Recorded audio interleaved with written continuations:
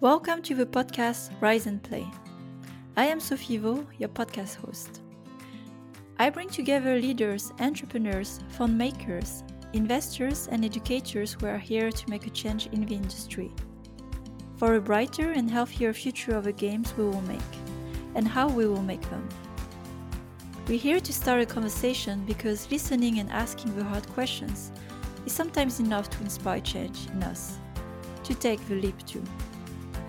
Let's begin. Today, I'm very excited to have with me Benjamin Chevalier from Mighty Bear Games. So a bit of background about Ben. Ben started almost 20 years ago at Ubisoft Montpellier as an artist, then joined Gameloft, LucasArts, and King, and did some teaching as well, and co-founded 2 studios. Ben spent most of his career doing art direction, building and leading teams of anywhere from 3 to 100 people. With Simon, his co-founder, they started Mighty Bear Games in early 2017 with ex-King colleagues and grew the studio up to 50 people team members and after 2 rounds of funding. At Mighty Bear Games, Ben overviews both the art and the growth teams, focusing a lot on building best practices, developing leadership on the art side, as well as developing and executing our product marketing strategy. So hi Ben, really happy to have you here. How are you today? Hey Sophie, very, very happy to be here. I'm super honored to be invited on your podcast. I'm doing well, thanks. Yeah, me as well. I know we have had a lot of discussion actually, not recorded for the year, and especially during pandemic and exchanging practices about leadership. So I'm really excited as well that we can share a bit of the highlights of our conversation to also the audience with the podcast. So I have my first question about Mighty Bear Games, because when I also was reading your bio and going through the companies you've been in and the experience you have been in big companies, big position. You also had experience co-founding studios. So what led you to open Mighty Bear Games as well in Asia? Can you walk us through, from this whole path to the genesis of Mighty Bear Games? Yeah, absolutely. So if you go back in time, so when I started as a environment artist, more specifically at Ubisoft Montpellier at the time, and I spent about 4 to 5 years there. I got really tired of production at the time without exactly knowing why. I was like, I feel like this is maybe not for me. I was doing pretty okay in terms of my output, but just like personally, I didn't feel very well, and I switched to teaching for a while. Went back into the industry a little bit. Worked in Gameloft as well. Decided to go out of the industry again to teach. That was in Malaysia at the time. Gameloft was in Vietnam, and I joined LucasArts. And LucasArts was my first, I think, experience with an American company. I was like, oh, so things are kind of run differently here. It's a different type of company culture. It's kind of the first time I really understood a little bit what a company culture could be. And later on, joining King, I realized also, wow, another way, to run a company and to take care of your employees and to build teams and to build ownership. And it's a Nordic company, so they have there is a big emphasis on the culture of the company. And so Mighty Bear Games itself, all of us who started Mighty Bear Games, we were 8 people initially. All of us were part of the same team at King. King got acquired by Activision Blizzard, and we were offered an option to either stay within the company and move back to Europe, or stay in Singapore. And it just felt like, to us, first, we liked working together. We liked being in Singapore, and it was a great timing. So it was kind of a leap of faith, but there was also a lot of trust within the team, working with people that we've known for a year, and it just felt like an amazing opportunity. And all of us felt like, let's just continue working together. Let's just continue, building titles that we believe in, and essentially being in charge of, this time, the culture that we want to build, because each company had very, very different ways to do things. And we felt like we could do our own, essentially, and build something that we feel is better for us. And I think, like, for me personally, I can't talk about the rest of the team really, but for myself, I think it's really a reaction to work cultures that I was just not very happy with. An opportunity to build something together better. And we happen to be passionate about games, but it's more like, I like the people I'm working with. I like the relationship that we have as a team.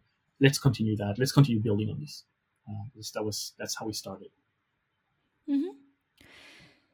And about starting your own company, because also I'm asking this as sometimes I play with the thought as well, of course, of starting a own company studio in the past. There are a lot of, when you are in very stable, secure companies, you have always this maybe illusion, I don't know, of safety net, but you do have this safety net. And what were the fears, if you had any, before starting your own company? What went well in the end, or what was still a true challenge, when starting with your own company? Right. So that's a good question.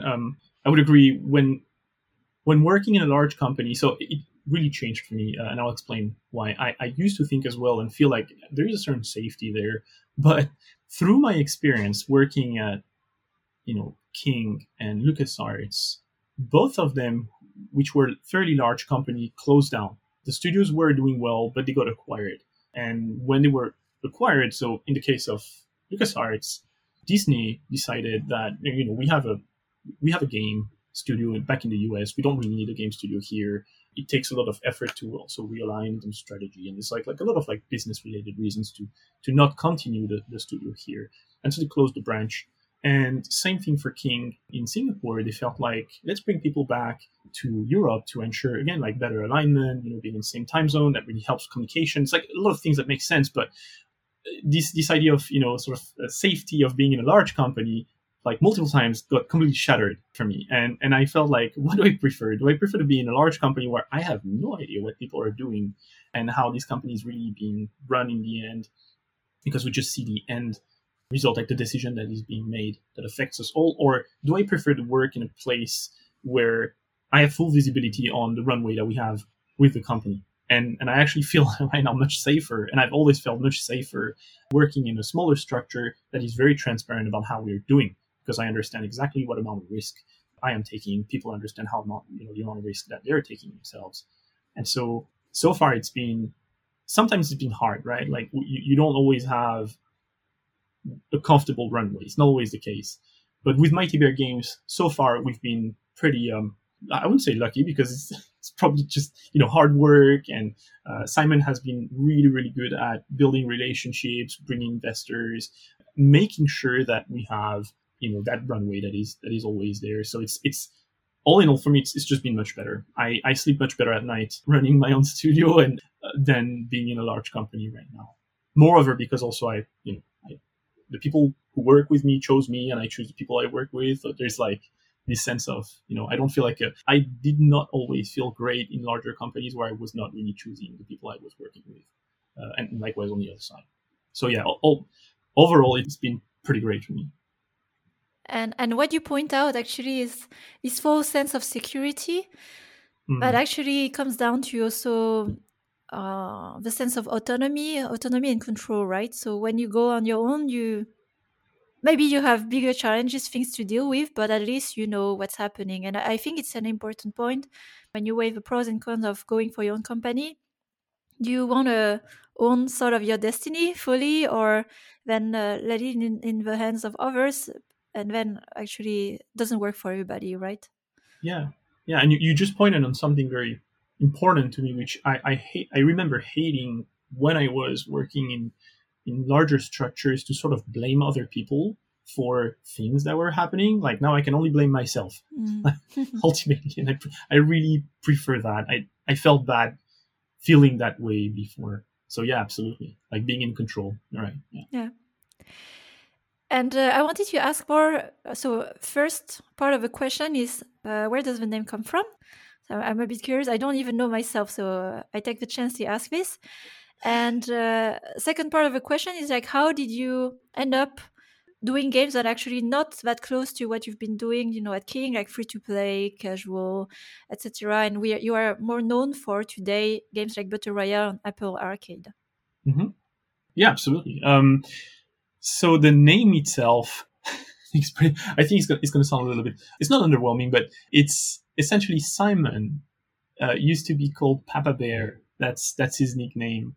And we're like, what are we? And then we're like, of course we had a lot of horrendous ideas and stuff that just was not really nice. But we ended up with Mighty Bear, and well, Mighty Bear game sounds kind of okay, right? It's kind of nice, and it's just sticked. It's the kind of things where it's not coming from something particularly deep. It's just like it's a nice name. Everyone kind of liked it. We had a few options, but it was nice to settle on that. Everyone was comfortable with that essentially on the team initially. There were only a few things that we decided very early. It was like our values and principles and the name of the studio. That was all before we even incorporated the company. So that's where it came from. Essentially, Simon's nickname was the driving thing. And in terms of the games that we make, and how we're visible for Battle Royale, and how we went from free to play to more subscription based type of titles. We actually started with free to play titles, and we still consider ourselves as a mobile game or cross platform actually game company at the moment. We had an opportunity with Apple at some point where they asked us, like, look, we have a new platform that is that we're building a subscription platform, and we're looking for good content. We're looking for teams, that are going to be able to deliver great experiences. And we pitched them multiple projects. They actually picked 2 of them, and we said we don't have enough people to make 2 of them, so we'll have to do one. And it was Battle Royale. And so the transition actually from free to play to subscription based was fairly painless, because you go from a place where you need in free to play generally to validate your metrics before you can invest more into your project. You have to be very, very iterative. It's it's an entire process around making free to play titles, where you go back to something that's a little bit more like a sort of a premium experience. And all of us, I think, on the team have previous console and PC experience, like premium, like could say premium titles or AAA titles, if you like. And so that was fairly painless to go and work on something where you know what you're going to make, the amount of time, the quality that you're aiming for, you have budgets that are set, and you just focus on delivering the best possible experience. We are actually working on free-to-play titles at the moment. Okay, exciting. Well, we'll talk more about it a bit later. And about games, what is your personal relationship to games? So it's very clear, of course, like your whole career is around games, but I'm always curious about how it becomes a vocation for people. So what is your personal relationship to games? Why is it so much part of your life now? So I think so, well, it's the same thing with me. For like my career, or the reason, the why and everything is it really started by chance. Like I was interested I wanted to be a engineer initially, and my math was not good enough for that. And then I was like, I like web design. So I learned, more about JavaScript and, HTML and all these things. And I started designing with this. And at the same time, I was just drawing on the side. And Ubisoft, which had a studio in Montpellier, was hiring at the time. And a person I knew just mentioned that to me, and she was telling me like, hey, you got to go and you got to show your portfolio and tell them. And luckily for me at the time, the art director was looking for junior, for people who had actually no idea what they were doing and who they could mentor and coach and bring on board to work with them. And that's how I got started in games. I love games. I was playing games, but I never imagined in my life that I could actually work there. It's so it's been really by chance, and I stayed since then, because I found, I think, a place where, of course, I work on products that, I love myself, I consume a lot, and that has been really formative in my life. I've been playing console games, I've been playing PC games a lot. And I think now I found also a place where making games, I went from being purely about production, like developing my craft, to now I'm developing more my leadership skills, building teams, building processes. And I feel like it's a never ending, whichever way, right? Whether I go into more like a leadership type of development or more focused on my skills as like a craft, it's an endless process. Once you discover that, like, there is always something next, there is always the next stage, it's something new to learn and to apply. It's just, if you're passionate about this, you're just going to keep finding things to learn. So it has this sense of, I'm working on products that when I was younger made me it was my escape. I was playing, like, I don't know, DuckTales, or I was playing Ninja Turtles or whatever, on my NES. That was my first console to, actually working on these things and working with companies like LucasArts at the time. I was like, oh, Monkey Island Company, this is amazing. So I love this. Yeah. Okay. Yeah, I think also for most of us as well, although we like games a lot, never thought it would be such a big career today. So I think in this generation and age, we're all like, wow, that's awesome. But that's more of a luck and opportunity. That's something all planned out.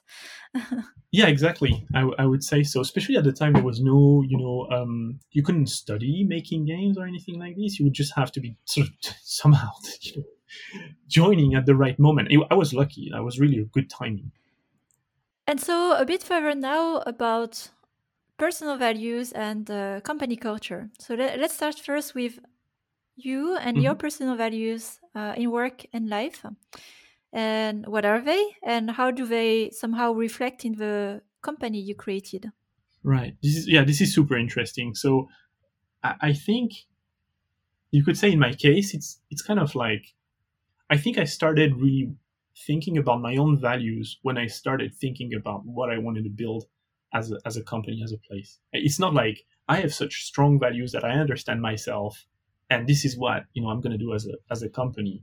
The work on understanding these, like what do I care about deeply, what makes me tick, what makes me a better person, what makes me, a better friend, better husband, better whatever, right?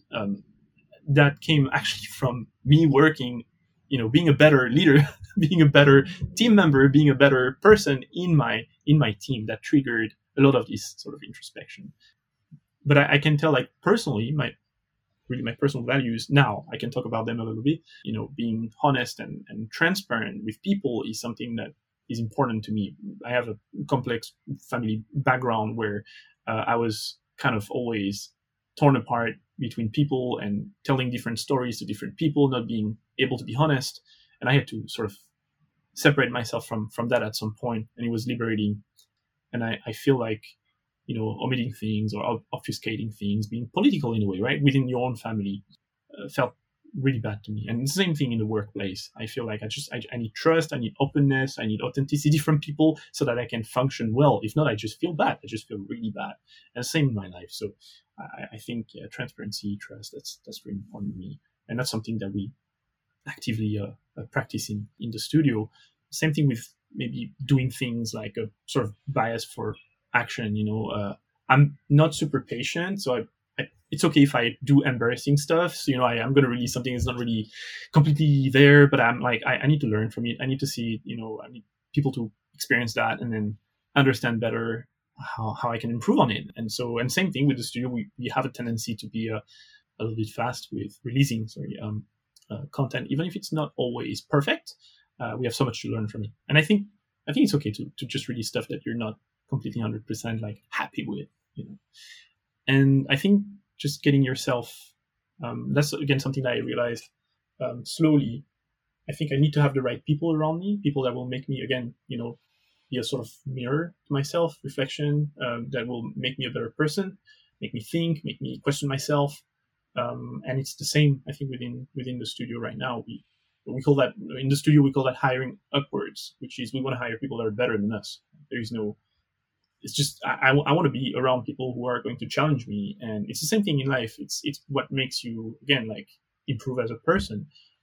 I can't really separate, really be honest, like the experience I have personally with my friends and also the experience I can have in the studio as well. Like people will just make me think, they will literally just like I'll pause and be like, I've been doing some things, for a long time a certain way, and I realize like maybe that's not the best way to do that. And it's not, it's not always my friends. It can be people that I talk to the studio. Thanks to this, I'll say that, very diverse team and very different perspectives. Like there are things that I never considered before I met some people at the studio. So it's like, yeah, I feel this is very aligned with my own values. But again, like this is kind of like I'm looking at it from the opposite directions. Like I started working on these things with the studio because there was a need for me to understand what mattered to me and what mattered to the rest of the team. And then I realized, well, that's the same in my life. Like I have these things, these pillars, kind of a way where that really mattered to me. It's a good point as well. When you start a company, it's kind of forces you to wait a minute. I need to gain clarity on what I'm doing Yeah, here, why. exactly. And it's a reminder as well, like when we think about culture, because as I was listening to you, the culture is really the reflect of the values of the founders. It's hard to separate them, and either it's accidental, unintentional, so you don't know about them, or it comes like you have managed to verbalize them quite clearly with intention, because it's in all the actions you do and what you say, what you do. It's so much integrated. Yes, that's true. And when I feel so, to follow up on this, I feel like there are multiple stages to that. Like initially, yes, it's very much founder driven, and you're like, this is the vision that we have, and people are joining in, and they start adding up to these. But at some point, it's not our vision anymore, and it's better, and it's bigger, and it's something else, and it has to change, and we have to accept that. And that's where the culture that is established has to bring in people that are going to make the sum better and bigger than just one more person. They will shape up the culture again and again and again. And we have to, I think, not be precious about what we built, and I'll say that, just trying to keep, walking the talk when we say, I want to be transparent, I want to be honest, I want to, be focused on, moving forward. And as you said, like, we have to live that. We have to live by example, right? Yeah. I can reflect as well on the fact that the culture, of course, grows organically beyond you as a founder, and you have to embrace it. And it's more an expansion than a complete shift, but accepting, because of course with new people the culture evolves, but the core, of course, remains the same. Yeah, I think that there's some very fundamental things that we all sort of align on. Yeah. And as you have verbalized these values, what is the process you use in your company to, I don't know, communicate it or live by it? You gave your example, but do you have a specific process or approach to it to make it more explicit? Yeah, there are multiple things that we do for that. So one of them, for example, is, of course, we run every single new person joining the team through the values and principles. But before even the people join, at the hiring process itself, we ask people to have a look at our values. Like, do you feel like this is something that you that represents, a part of what you think? Like, you see yourself in this? How do you see, yourself contributing to that? We generally ask people to read a bunch of things. I mean, they have an option, right? If they don't want to read, they don't have to read. But we provide them with content about the company, about who we are and how we function, what we care about. And so that starts with that. So before people even join the team, they're aware of the values that we have there. And of course, for us, it's a test. For a newcomer, they come in, and we want to hear generally from them, how do you feel we're actually living those values? Do you feel like we're aligned with what we say we're doing here? We have a set of success criteria as well that come in a little bit later. So the success criteria for us is a set of topics that we use to sort of rate the performance of a team member, but from a culture perspective, not from a technical skill set perspective. More, how is the person doing in terms of openness, transparency, in terms of big picture thinking, in terms of innovation, leadership, extra. And we're asking peers to review that for the person and give their input. And generally, this is a way to sort of assess. So no one, like, there are 5 levels. No one can really have 5 at all of these topics. Like, people have, different strengths and weaknesses, and we have a very open, discussion about how people are doing there, and if they agree, if we're aligned on the assessment, and how we can move forward, and what needs to be amplified, and what needs to be worked on. And that's, again, a way to reinforce the culture that we have, and sort of make sure that it's like top of mind, like technically, like what am I really doing well at, and what do I want to work on? And then, of course, just being a representative of that, like embodying that culture. So, for example, as not just like any team member, we're asking people to be very open about failures. Like, failing publicly is very important. Getting people to see that we're comfortable with making mistakes. We're comfortable with acknowledging them, learning from them, transferring that knowledge back to the team, so others won't make the same mistake, and hopefully, creating a sense of safety for people to tell us what they think, give us direct feedback, and again, like, it's all these things that are sort of aligned with the values that we have written about the company. We have to live them. Like, we have to have very good one-on-one. We have to listen before we talk. We have to, support people. And I'm not talking from a leadership perspective. I'm really talking from peer, to peer. We have a rule, sort of rule in the studio, which is if someone is blocked by us, whoever we are and whatever we do, that's going to become our priority. We have to help them. We're going to stop as much as we can. We're going to stop what we do. We're going to help them. And one of the few things that we do to ensure that the culture is lived, not just told. Yeah. And you shared a lot of tools, by the way, that you're using concretely to, not just have nice words or on paper or. So that's good example. And going a bit further as well, like how these values are so core as well in how you do things. Can you share more about how it is reflected in the hiring and firing for you? Oh yeah, sure. So on the hiring side, as mentioned before, we ask people to read about the culture that we have and prepare. I think we want to create a fair environment. So we know that there are some people that will just go and look for information themselves, and others that will maybe not think about it. It doesn't mean that they're bad or anything. It just means that it didn't occur to them that maybe we have actually, written stuff about the company. And so we're sending them links, and we have a process within in terms of hiring in the team to sort of assess sort of the culture.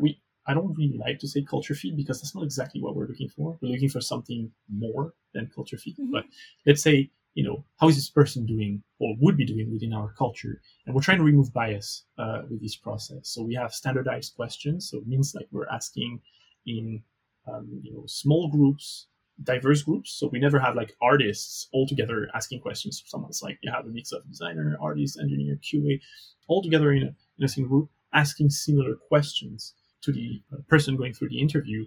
And that helps us having a sort of like baseline, context that is the same for everyone. We all asked about how does this person do in different ways, about dealing with conflict, for example, dealing with a difficult team member or a struggling team member, or transparency, radical feedback. Like how do these people do that? And so that really helps us, sort of assessing, how well this person would do in the team. And what we're asking as well during the culture interview is that the person prepares questions for us. We'll literally ask them, please, these are the people that you're going to have on the call. Prepare questions, interview us back. Like, this is important to us, and it tells us a lot about the person we're talking to when they actually, sort of, I don't know how to say that well, but like roast us a little bit, with hard questions. I'm like, press the team. Go ahead, press the team, and see if we're aligned, with what we're saying, and if we're, consistent. And that's been really helpful. We used to not have this sort of process in the hiring to what we call remove the bias that can exist, and we really drastically improved the quality of the people that applied and joined the team. And then following the question, when you may have had to separate as well from people, do you see as well where coming back to these values, it was a point of decision? Absolutely. I think generally, it's very rarely down to, how a person performs in terms of technical abilities or, hard skills, right? Like, usually hard skills are fairly straightforward to assess and discuss, or we can even like work around, maybe the role has changed, maybe the responsibilities, the requirements have changed. Can we work around that? And often we can, actually. Culture is really the part where, you feel like, okay, we're having a misalignment here. There is a disconnect. These are the things that we really value in the team, and these are the places where we need to see a change. And if it doesn't happen, we work on that together, right? We're not just telling people like, this is not working, goodbye. Like we always have had a period of time where we're trying to find this alignment and work together. But yes, we do use definitely the set of values that we have to sort of generally like mutually agree on like, this is not working. Like, this, in the end, often this is the reason it's not working. It's purely because we care about these things, we care about different things. We're not able to offer such and such to the person, and maybe that's, what we should do is just part ways. Yeah. And from personal experience, It hardly changes over time, although you want to give it a shot. But it's so core to yourself as well. Like if you're not aligned in how you approach, I don't know, work and life philosophy, it's really hard to turn this around. That is true. Yeah, I would agree with that. And switching gears a bit more on diversity, because also you mentioned diverse Mhm. teams, and I know as well, like a bit more about your team, but the audience doesn't. You are so in Singapore is also like a big crossroad of Asia, and I'm pretty sure as well for people coming from Europe or North America could be interesting as well. So, what's the composition, of your company now? Nationalities, like to hear more as well. This cultural mix that is very unique as well to your studio. Correct. Yes, it's pretty. It's pretty unique. So we have, or maybe for a bit of context about Singapore, you as you explained, it's a bit unique. Singapore itself has three, say, ethnicities here. You have Singaporean, Chinese Singaporean, you have Malay Singaporean, and Indian Singaporean. And of course, all around the region, you have Indonesia, Vietnam, Thailand. You can go as far as even like if you consider the entire APAC region, you can go as far as like New Zealand and Australia. If you go south, it's Singapore is a hub, so you have a lot of different people. It's very cosmopolitan, and I think our team sort of probably reflects some of that. And right now on the team, we have about maybe more now, about 12 nationalities from around the region, from Europe. So again, we have like people from, of course, Singapore, Indonesia, people from India. We have people from further away, so Norway, Ukraine, UK, England, France. So yeah, it's a pretty diverse team in terms of nationalities. And at the moment, I could talk about the since we're talking about diversity and inclusion, the gender ratio on the team at the moment is about 40-60. So we have 40%. I think we're actually, with the latest hires that we just did, I think we have we're doing even a little bit better. So we're not done. Like we're not like but we're fairly happy with the number here. So 40% female team members and 60% male. Yeah, my second part of the question was as well like, how does this work all together?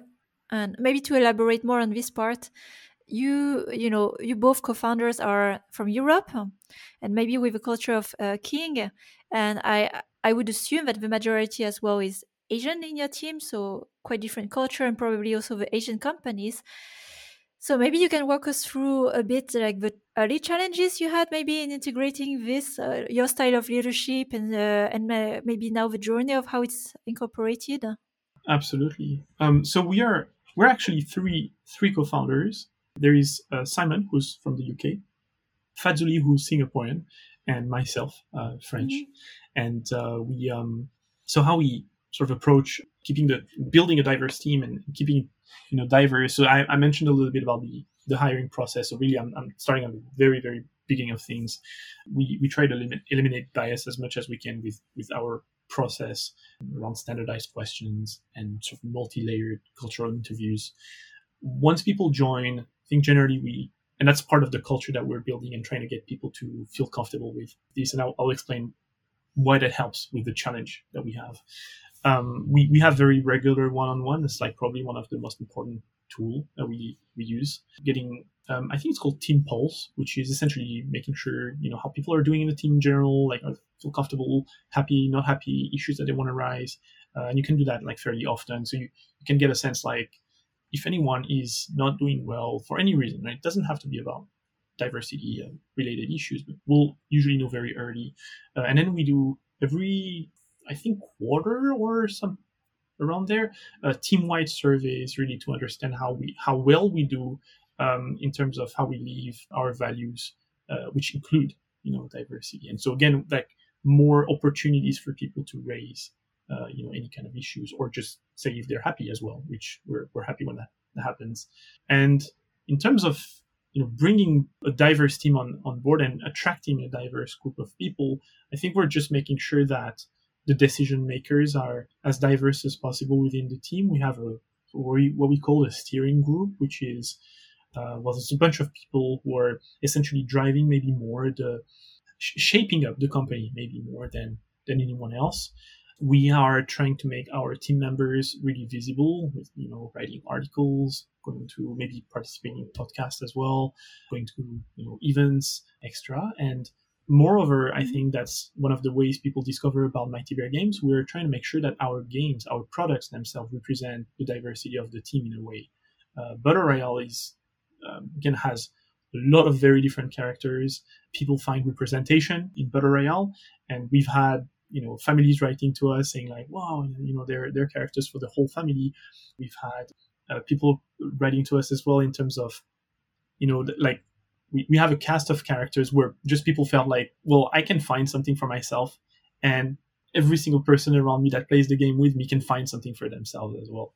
And that's really great to hear. And I think the diversity that we have in the game is a product of what the team is. And to go back to the challenge, so I was saying we have these 1-on-1s and we have team polls and surveys, extra. The challenge being, let's say, like as you said, like a Nordic culture type of company in Southeast Asia, is probably the fact that people are here a bit more used of a more top-down type of hierarchy, maybe sometimes a bit more of micromanaging, maybe not used to be asked too much, what they think about what we're doing, even that, within the project for sure, but like at the studio level, or hearing, for example, from us, here is how we're doing financially speaking, here are the partners that we're talking to, here are the projects that are coming up, and everyone is involved with this. This is kind of very different from what you would find in Southeast Asia.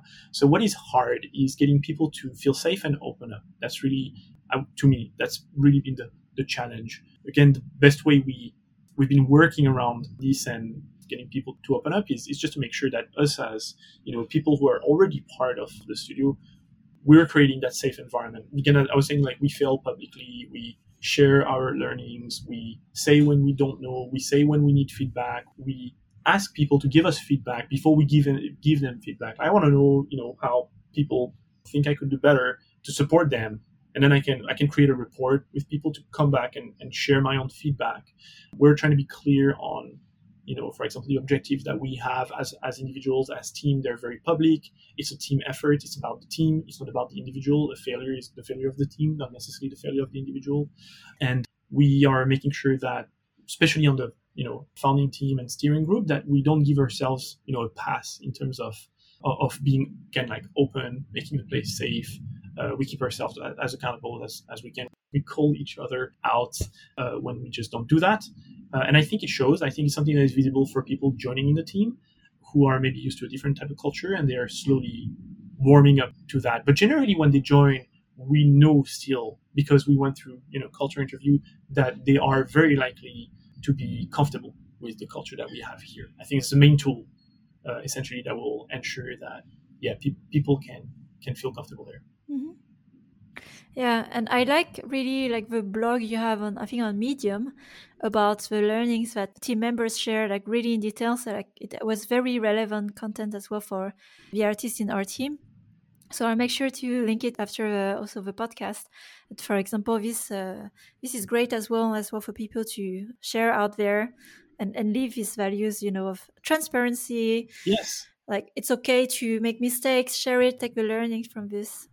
But even just sharing knowledge is something that is not common in the region. It's more common in Europe or in the US, where, for example, we have these calls, we talk to each other from time to time, and we discuss, like, here are the challenges I have, here's what I've been approaching certain things. And I would say here in the region, it's a little bit harder to get people to feel, comfortable enough and safe enough and open up and be like, okay, let's talk about the way, I do things, and you're going to maybe share with me the way you do things. I'm sure it can happen. I'm sure it can be done, but it is challenging here. Yeah. Mm-hmm. And that's the beauty of it. Like, really, it's amazing as well, the mix you have in the team, and incorporating, these cultural challenges to create something unique. And as a result as well, the games you have, Asia and West meeting together, because they are real, these differences of culture, and respecting these differences and how to incorporate them. Absolutely. And now I have also some questions more about your position as a co-founder, and maybe let's start first, like, also with your routine and How do you handle, like your time, your day? What are your priorities at the moment? Even personal, between personal and business life. How do you manage your life priorities? So my personal life priorities, I manage them very badly, I think.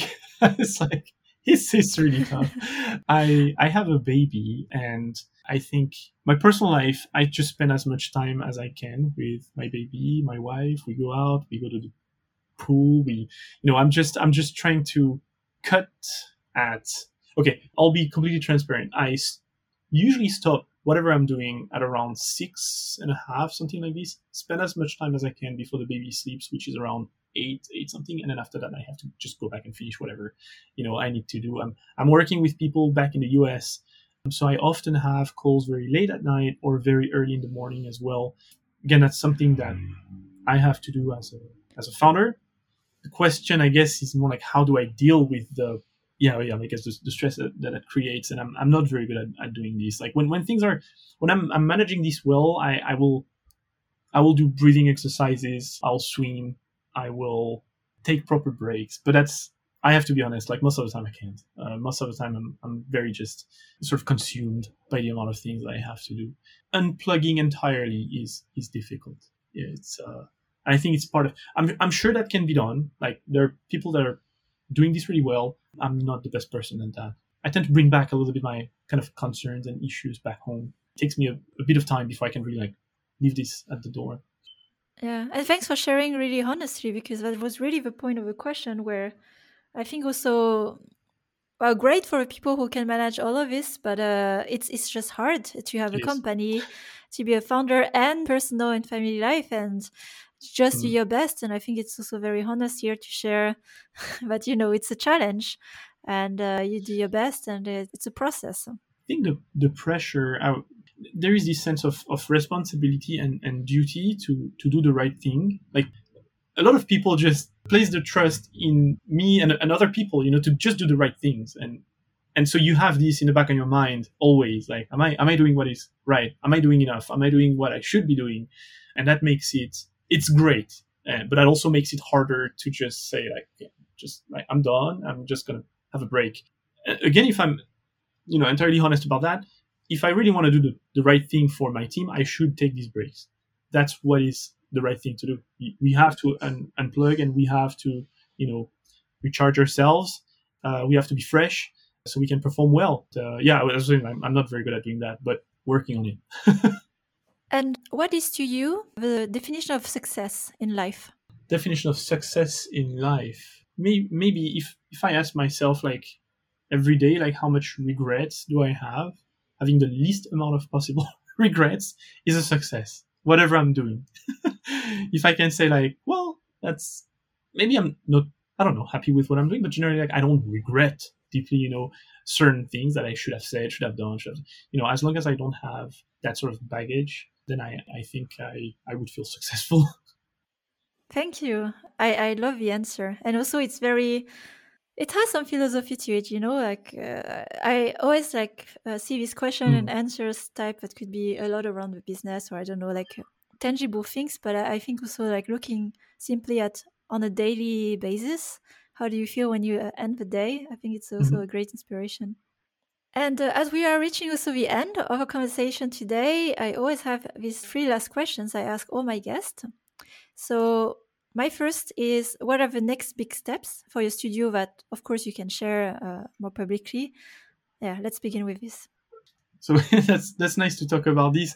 Again, I think it's about culture. It's we're growing the studio, and I think the next big step is how do we reach the next phase of the studio where culture is going to change. It has to change, but how do we make sure that it changes for the better?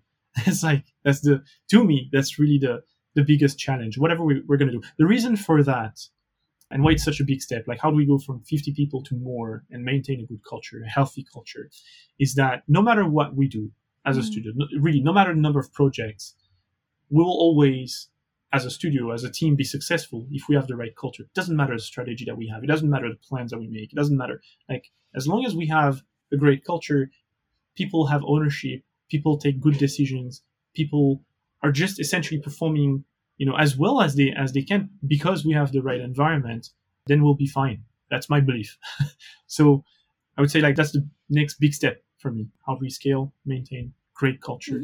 And in terms of like maybe more technical terms, at the moment, so of course we continue hiring people. We continue growing the team. We have a free-to-play title that we're working on at the moment, and we are going back into publishing. So we published 2 free-to-play titles before Battle Royale. We're getting back into this.